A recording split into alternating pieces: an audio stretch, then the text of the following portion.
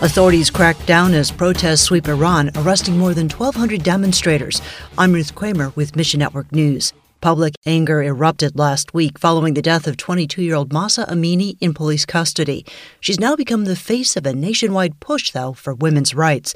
Lily Meshi of Iran Alive Ministries says women are treated like second-class citizens. They have been oppressed and under pressure in law and by the government. They are always less than. Iran Alive broadcasts the hope of Christ through satellite TV.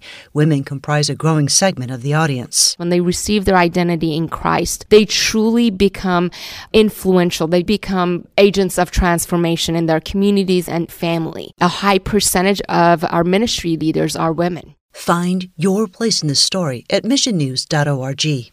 And we'll close with a story from a landlocked country in southern Africa. The details from MNN's Katie Harth. Life in Lesotho is not easy. Nearly 60% of the population lives below the poverty line. Plus, Lesotho has the third lowest life expectancy in the world. Mantlibi is an airplane mechanic with Mission Aviation Fellowship in Lesotho. In 2018, December 2nd, when I lost my husband, my daughter had just turned 4 months old.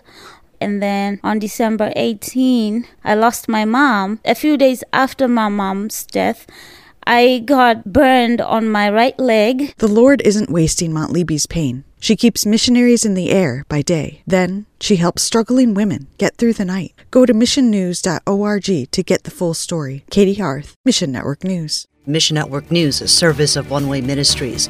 We're listener-supported by people just like you.